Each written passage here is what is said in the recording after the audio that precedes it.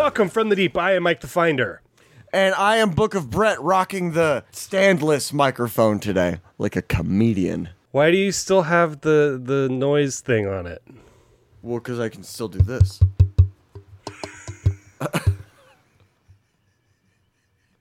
I mean, is that not... Thank you, God, for that.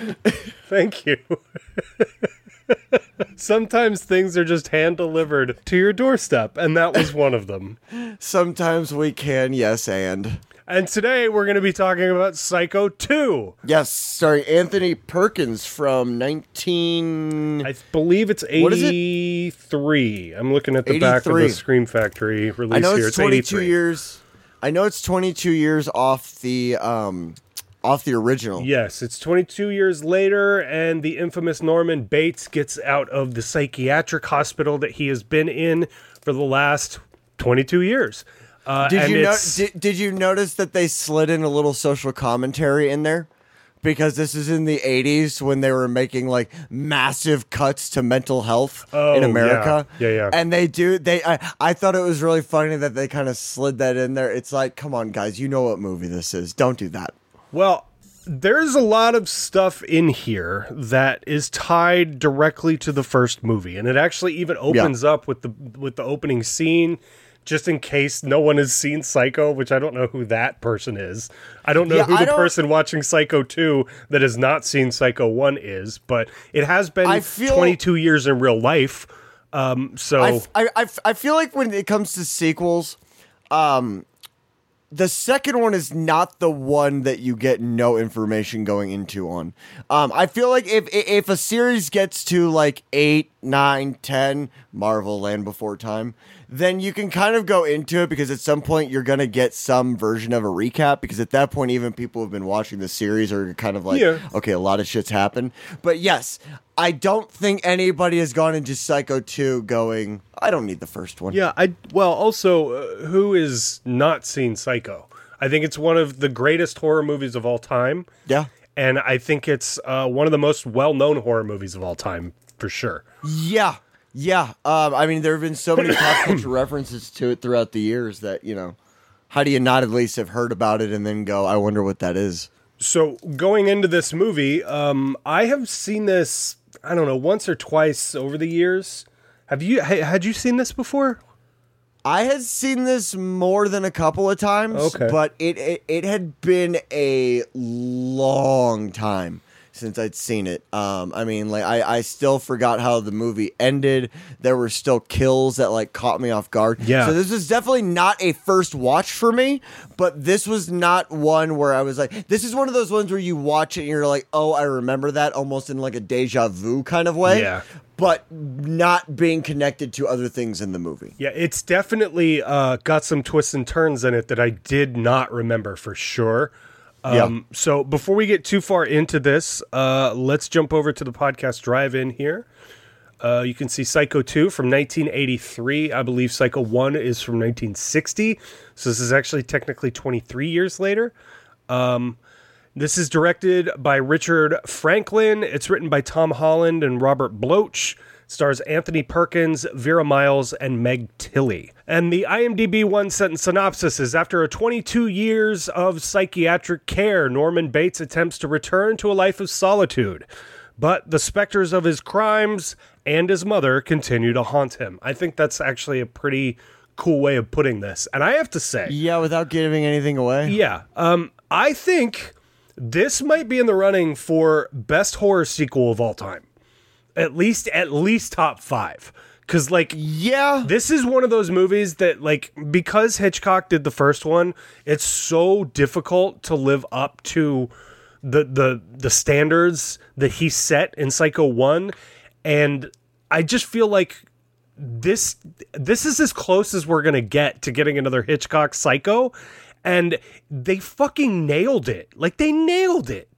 It definitely has that Hitchcock vibe to it. Yeah. A lot of the camera movements, which are in this movie. The lighting They're is just, fucking great too. The cinematography and the lighting are just absolutely phenomenal in this film. And I really feel like we get camera movements that are a lot more elaborate than what we probably would have seen from Hitchcock. You do have 22 years worth of evolution in camera gear. Well, it's not just that. The whole movie definitely feels early 80s horror. Like, you can tell that they were taking a page out of other horror movies that were happening, while at the same time paying homage to the original Psycho.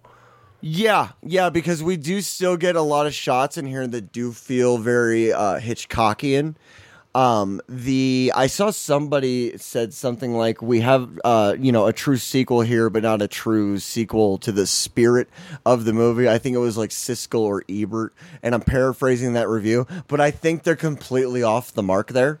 I think we have a good sequel here. I think we have something that shows us what happened to Norman, after the first one. And I think this is the way you do it the most realistic way, because the only other option is to show what happens to him in the institution. And you can't really do that with his mom, with the house, without basically pulling him out of the environment of Psycho completely. I think this is a really good way to show what happens to him afterwards without going, completely off the rails as far as the Psycho universe goes. Well, I do love the core idea of this, of him getting out of the hospital. Like, because in Psycho 1, I was telling you, this is one of the first movies this is the first movie we've watched together to review this. And when we got to the end scene, I was telling you, like, there's the end of Psycho 1 is so strong that it's almost impossible to top that ending. And the thing I enjoy about Psycho 2's ending is they don't try to top the first one, because I think the filmmaker, what's his name? Robert Friedman? Richard Franklin. Close. Richard You got Franklin. the initials right. I think that he was self-aware enough to realize that there was no way he was topping the first one. And so he went after the ending in Psycho 2 in such a different way that I think it's really strong, and the whole movie can kind of stand on its own because of it. Well, the ending is it's still very similar to the next to last scene that we get in Psycho, where the therapist is kind of like going through his whole deal. Except the guy, I do have to say, not to get into Psycho 1 too much, but the therapist at the end that's explaining everything is so unbelievably 60s. He's got the personality of an out of shape, in shape guy from like the early part of the 19th century or 20th century, where he's just like, Norman ain't Norman no more. Like, he's got like that whole thing going on. It's a great little speech too. It is a great little speech, but the whole time I'm sitting here and going like, okay, you definitely wear wife beaters outside of suits. Well, to be fair, everyone at that point did. It was the 60s. That's true. Not even then. I remember family reunions where the most dago-looking relatives would come out and just gut and just fucking wife beaters, and I'm just like, you don't belong here. This isn't the century. This isn't the decade for you anymore. All right, well, why don't you give me your overall thoughts on Psycho 2, because I'm really eager to hear what you thought about it. We did watch this together, but we have not really talked about our thoughts on it. I mean, I really like Psycho 2. I really do. It's got some aspects of it, which I think we're going to get into, that just drive me a little bit nuts, Mary. But other than that, it's really good. And yeah, overall, highly, highly recommended. Wow. Yeah, I mean, for me, I think that I think the first time I saw this, I was really expecting to really just hate it. Like most classic movies, the sequels are never as good. The first one? Exactly. Psycho 1 is one of the great. It taught an entire industry how to make a horror movie in a way that is full of tension. And isn't it considered the first slasher? It depends on who you ask. But technically, I would argue the first slasher is Black Christmas. There's a couple others that you could argue about that, but regardless, because it doesn't have any of the slasher tropes or any of that other stuff. There's a lot of stuff that goes in to make it. There is a knife. You're right. And it does slash people. Yes. So, But no, it is not the first slasher. But okay. regardless, anyway, I think that this movie is really strong, especially when you consider it is a sequel to a classic, because they are never as good. And in the horror world, sequels and even series and entire franchises, technically, if we were to look at numbers and all of the sequels and all of the best horror franchises, they typically trend downward in quality, because the studios just don't give a shit about them after 3, maybe sometimes 4, and they just slide. And Psycho's no different once we start getting past 3. I think all of the sequels after 3 are really terrible. Whoa. You're not going to sit here and shit on the remake. Are you kidding me? Yeah, I will. Okay, listen. No one has done Norman Bates better than gorilla-headed Vince Vaughn. No one, huh? No one. Not even Anthony Perkins. Who?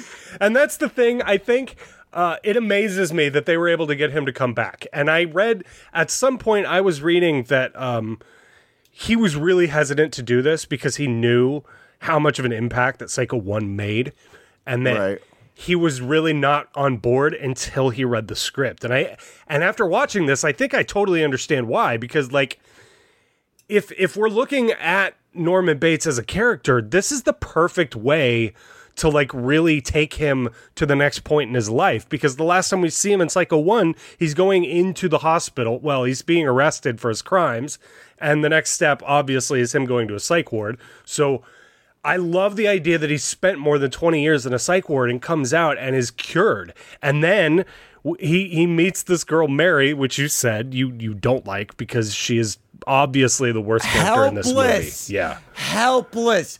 Utterly and totally helpless. Although I will say, when we do find out why she is the way that she is, a lot of it actually starts to make sense.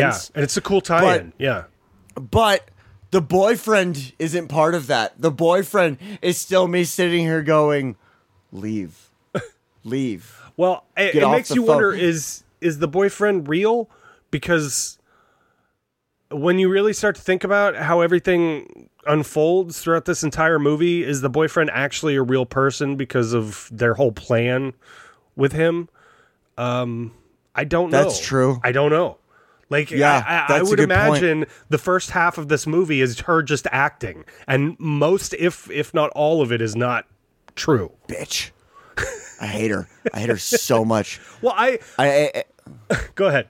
I just, she's the bad person in this. You know what? I'm going to take a meme from the internet to explain in vagueness how I feel. Leave Norman alone. Leave him alone. I think, okay, fuck it. Let's do spoilers, because I'm realizing there's no real way to talk about this without spoiling. Right. And as a segue, before we go into that, I do want to say this is probably one of the earliest movies I can think of where it makes you feel for the bad guy from a moral, social standpoint, because there is a point where I'm sitting here going like, he's going to do it again. He's going to do it again. And then by the end, I'm sitting here going, do it. Do it again. Do it. Like, well, I think that's the best part about this, is that it subverts your expectations, because going into this, you're like, oh, he's being released. Oh, shit. He's going to go crazy on everybody again. And by the end, he does go a little bit crazy, obviously. But that was by the intention of the people trying to make that happen. That's another thing about this, though, is this is another early movie that actually like touches on the serial killer thing as not so much them just being a villain, but it being treated as like a mental illness. Yeah. Because there is so much conflict within Norman throughout this entire movie, and it does such a good job. And I'm not saying that from like, we need to treat serial killers better. That's not what I mean. If you look at a lot of serial killers, they'll all say pretty much the same thing, which is it's like a drug, it's like an addiction of any other kind, where eventually you end up having to pursue it because you can't hold it back anymore. And I feel like this movie does that, really making him into this like realistic horror monster while still like injecting some humanity in there. Well, yeah, because it's the way that he comes out of that hospital legit trying to be a good person. He looks like a human Labrador when he comes out. He does. And that's driven even further because of the guy that he fires that's running the Bates Motel.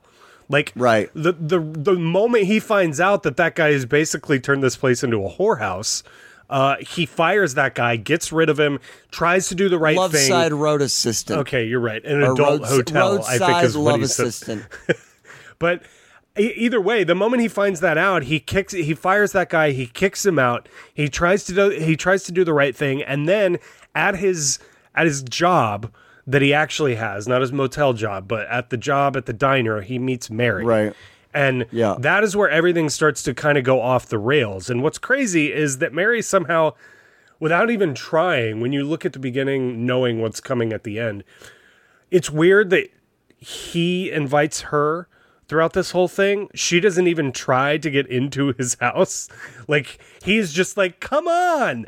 Right. And I think that's just I don't know subvert who else is your gonna expectations, but I don't know who else is going to use the peephole in the bedroom. I mean, you know, how else is he supposed to use it?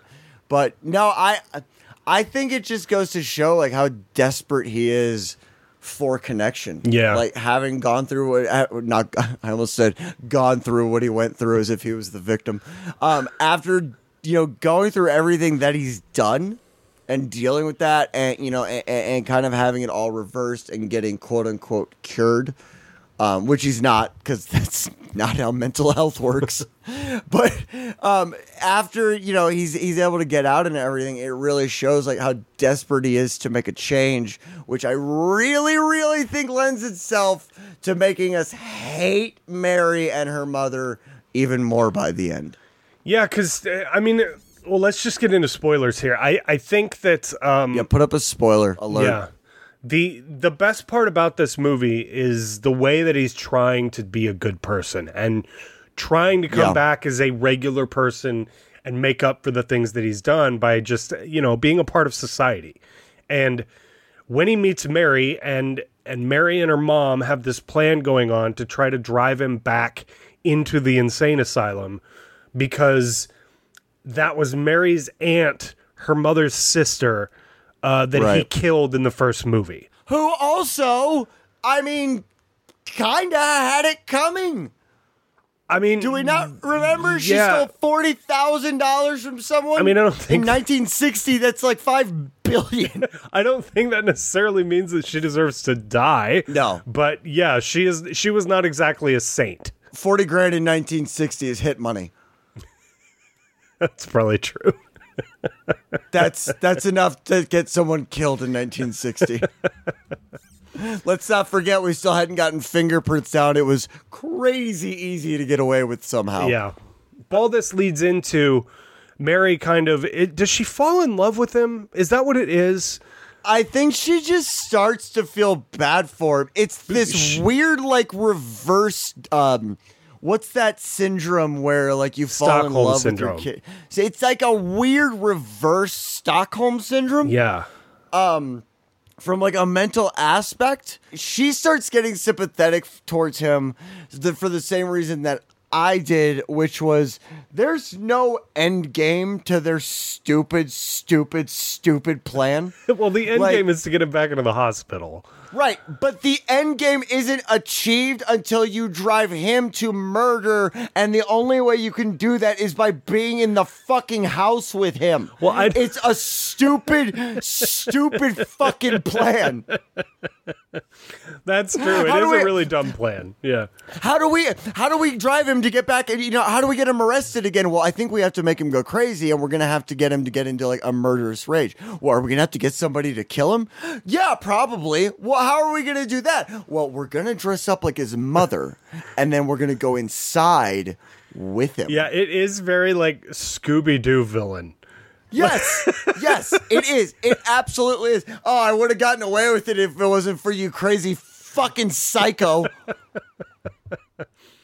It doesn't make any sense. And don't get me wrong, it didn't ruin the movie for me. Right. Except it was just the whole time I was just sitting here going like, this is a really big plan. You didn't think this through at all, did you? I think the reason it doesn't ruin the movie is because the way it unfolds and when you find out and how you find out is actually really kind of intelligent and smart.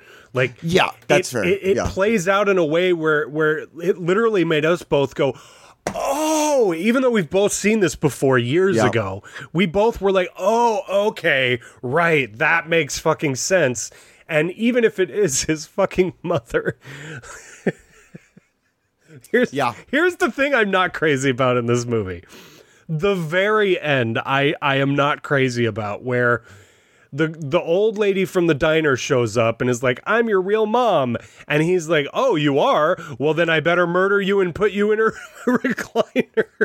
It's the most throwaway story arc of this whole thing. It's the worst part of this movie. It doesn't need to exist. Yeah. We could have just ended with him walking up the stairs towards the house in the same framing and everything, and the same obviously rotoscope sky in the background. It's such a cool fucking scene, though. It's so dope. It's such a cool shot, and that's the thing. It's the actually rotoscoping this shot right here from the cover. Yeah, it's a really really cool fucking shot. Yeah. But we could have still had all of that. And I mentioned the rotoscoping not because it's bad, but because you still could have had that in there. Yeah. And you could have had the exact same thing and then just have his mother up there. Like, you could have literally thrown away the real mother thing. You could have made it up. I don't know. It just, the whole thing felt very throwaway. Yeah. The problem is that it's really the only way that the last part of the third act gets driven into the ending that we get, because he starts going, it's my real mother, it's my real mother, and then we see her. I think the smart thing to do would maybe be to, I don't know, elaborate on that a little bit more. But if you're gonna have her in there, maybe elaborate a little bit more, other than, this is why I wasn't around, bam. Yeah. I feel like this might be, it almost feels like the ending that we're talking about, that part of the ending was like written by studio executives. Like, hey, we need a way to be able to carry this as a franchise now. And this ending that you've written doesn't work that way. And we need Norman to be able to continue his antics in Psycho 3 if we choose to do so. You said antics, and I just have this image in my head of just like stab, like skipping in his wig and his dress. Yeah, but I mean, I think the idea that he still goes crazy and hears his mother's voice could still be driven home without his quote real mother showing up, and it feels like 100%, and it just feels a little bit too retcon-y, like they're trying to retcon the first movie completely by saying, oh, that wasn't his real mom. And it kind of actually takes away, that's the thing, is it takes away from the impact of the first movie, having his mother drive him slowly insane from the first film. And then you go and at the very end of the second film, you're saying, oh, wait, no, that wasn't his actual mother. This is his real mother. And it just not ruins, but it just takes away from the impact of the first movie. It throws it off a little bit. Yeah, for sure. It's very, for some reason, while we were watching it, I was thinking of that Family Guy bit. And then I found out I hit my wife. Then I found out my wife's been dead for 7 years. Who the hell did I hit? That's really, really how it feels, because it's this whole thing of like, okay, well, who the hell did I kill? Okay, well, then why did I do that? And not only that, I even said this while we were watching, that she mentions that, like, I even had my little problems. I even probably did something terrible, like murder someone, probably a small child, because she totally looks like someone that kills children. And it's I'm sitting here going like, you didn't think to maybe pass that one on? maybe let them know, like, hey, in 8 to 10 years, something's gonna go down. Well, all right. You got anything else to say about any of this before we get into ratings? No, as I said, definitely recommend Psycho 2. Yeah. It is a worthy successor to the original Psycho. Surprisingly so, actually. This is a big load to take on, and he did it really, really well. It was well directed. It's Anthony Perkins. So I expect a good performance from Anthony Perkins. That's the thing, is if it had been anyone other than him, I would write this movie off completely. But Vince Vaughn. No, I just mean in the sequel to this story. No. I meant had Vince Vaughn or someone like that been in that, I would write it off. Yeah, as I wrote off the remake. It's because it's the original guy that played Norman Bates in this movie, playing him 22 years later. That is why this works so well. And Anthony Perkins knows this character inside and out, and it really feels like Norman Bates coming out of that psychiatric hospital. So... Dude, the way he says cutlery in that first scene when he's giving her the sandwich, I was just like, oh. Cutlery. So, all right, Cutlery. Well, why don't you give me your final thoughts and your ratings on Psycho 2? Psycho 2 is, as Mike said, probably I would consider it one of the top horror sequels of all time, maybe one of the top sequels of all time. I think it's underrated but not underappreciated. I think anybody that's seen it, I've never heard anybody talk shit on Psycho 2. No. And there's a reason for that. It's underappreciated, though, because I don't know a lot of people that have actually seen Psycho 2. Yeah. And I think a lot of that is because the original Psycho, is held up on such a ridiculous, worthy pedestal that most people go, well, Psycho 2, 22 years later, like, it instills doubts in you. You just assume it's going to be shit. Yeah. And it's not. Yeah. It is the goddamn camera work in this movie. It's fucking awesome in every scene, and the lighting to go along with it is incredible. Yes, and not even to mention the fucking music is phenomenal. All of the technical aspects of this film are insanely good. Yeah, it's very similarly lit to the original Psycho.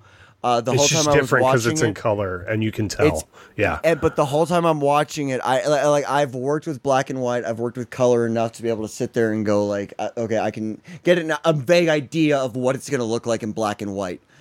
And I could envision this being in black and white. And had they done this in black and white, I think it would have matched Psycho 1. Yeah, it's that really, harsh. really well. It's that harsh lighting that you have to do for black and white that works so well, and they made it work in color. Yeah, I will actually say, like, I recently bought Psycho, the first Psycho in 4K. I've got it right back here, and I watched it. And even though the transfer is dog shit, Universal, which is a whole other topic we could go on forever about how 4K transfers are not all the same, but. I've watched the original one. I've watched this one within about... it's been like 2 to 3 weeks since I watched the original. It was really recent. And having done so, I can sit there and go, this is not just a worthy successor in the fact that in the quality of it as a sequel, but also in the feeling of it being a Psycho movie. Yeah, for sure. I'm going to give this an 8 out of 10. It's a phenomenal movie, and I will say, had I given Psycho 1 a 10 out of 10, this would be a 9 out of 10. I'm only doing, and we don't normally rate our movies based off the quality of other movies, but I feel like with something like this, you kind of have to. Yeah, there's no way to escape it in this one. No, I can't put this on the same pedestal as Psycho. I can't. I just can't do it. And so, yeah, I'm going to give it an 8 out of 10. It is a damn near perfect sequel. Yeah, I mean, I totally agree with that. I think this is at the very least, top 5 horror sequels of all time. Yeah. Anthony Perkins is incredible in this movie. Like, he literally kills it. Even Meg Tilly is pretty good, despite how I feel about her character. She's pretty damn good in this. I think that, like you said, the camera work is phenomenal. The lighting is great. The music is fantastic. But beyond that, there's a lot of really great actors in this, and the cast is all really good across the board. This feels like a real thing that happened 22 years later after the events of Psycho 1. I love that it's the same set. I love that it's the same buildings. I love that it's the same character, the same actor.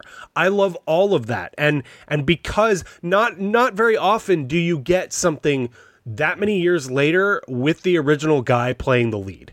And so because of that, I think that this is way stronger than it has any fucking right to be. The director, Richard Franklin, if we jump back over into it over here, if we look at what he's known for, it's not that much. And Lost World movie from 99. Wait, with Will Ferrell? No, that's Land the other of the one. Lost. I'm thinking Land of the Yeah, Lost. this is Lost World, which is something completely different. Is it a porno? That's a porno. It definitely looks like it. Yeah. Sir Arthur Conan Doyle's The Lost World. No, Man, I don't think it's a... We really recommend you skin an elephant for your busty chest. Give me the cheetah. But like, if we look at his movies, I haven't seen any of these other than Psycho 2. Patrick, Nope. Phantasm, not that Phantasm. Phantasm spelled Fantas. Of course. Yeah. No, keep going. And his Ghost May Be Heard, Homicide, Road Games, Cloak and Dagger, Link. I don't know. None of this is anything that I'm familiar with, which makes it even crazier that he came up with that he came up and directed Psycho 2, especially considering that he's in my world anyway, he's relatively unknown. It's fucking crazy. Every day he went into the studio. Can I do it? No. Can I do it? No. Can I do it? No. Can I do it? Fuck it. Give it to him. Well, it really feels like they were like, if we're going to do this, we need to do this the right way. Now, with that being said, there are other sequels after this movie, and we are looking at just Psycho 2 on its own when compared to Psycho 1. Outside of that, I think that we can maybe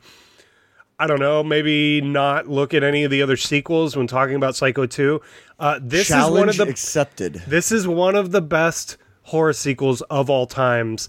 Yes. And I fucking love it. I'm going to go ahead and give this an 8 out of 10 as well. I think this is hella strong, and I really thoroughly fucking enjoy this movie. And there's very few things about it outside of the last, 5 minutes that I don't really like. And even with that last 5 minutes, I can look past that because the rest of it is so damn strong. Right. So, yeah, absolutely. 8 out of 10 for me. So, yeah. If you guys like this, make sure you hit the like button. If you really liked it, make sure you hit the subscribe button because we got a lot more content like this on this channel. We haven't been doing a podcast the last few weeks. We've both been super fucking busy. And so it's just been hard to get around to getting the two of us together. But we are back. We're going to be doing a lot more podcasts here in the future. Like I always say, if you prefer to listen to your podcasts, we are on Spotify and wherever else you get your podcasts in the form of audio. And be sure, if you like this, be sure to check out some of the other playlists on our YouTube channel. We do all sorts of new stuff. We do all sorts of old stuff, just horror movies and some non-horror movies in general. There's a ton of stuff for just about any movie lover on this channel. So go make sure you check out some of that other stuff. And other than that, thank you guys so much for watching and getting all the way to the end of this. And we will see you guys next time from the deep. Bye-bye. Ta-ta.